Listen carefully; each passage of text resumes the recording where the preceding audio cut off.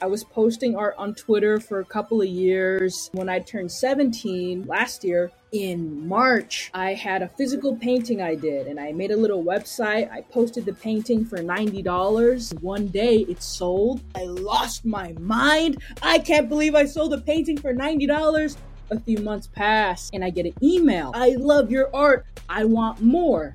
Except I'm not interested in physical art.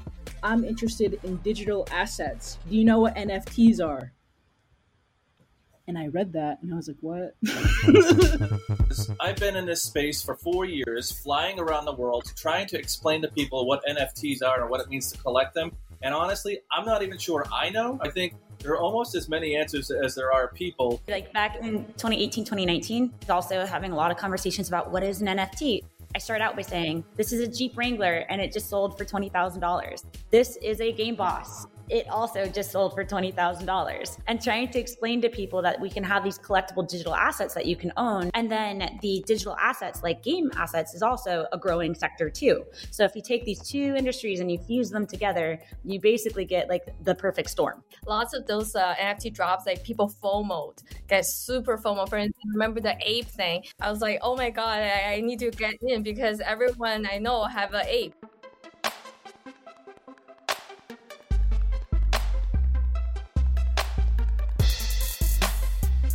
To be honest, Waka Flocka had put me onto it in a phone call months ago. Like, you don't know about NFTs? There's a whole thing going on out there, that kind of thing. And then I started looking under the hood. I like the potential and the freedom that the NFT world gives you. To see this kind of hope for this next generation of artists coming up is just really, really exciting. I'm all for it. Yeah, same here, man.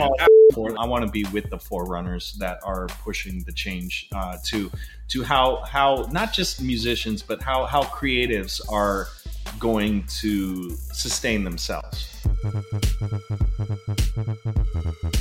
I didn't think I would ever have a Christie's auction till I was like super old or dead. So I sat in my house and I was like, I have to say my story. Everybody involved in the Non-Fungible Joking Show became an owner of the NFT. If it drops, and it's huge, you're going to see a lot of comedians knees to nose just hut to it and rushing to do this. You're going to see me next time we talk being like, it drops on September 1 at 1 p.m. and this is the website. If this ends up being huge, it would change the world.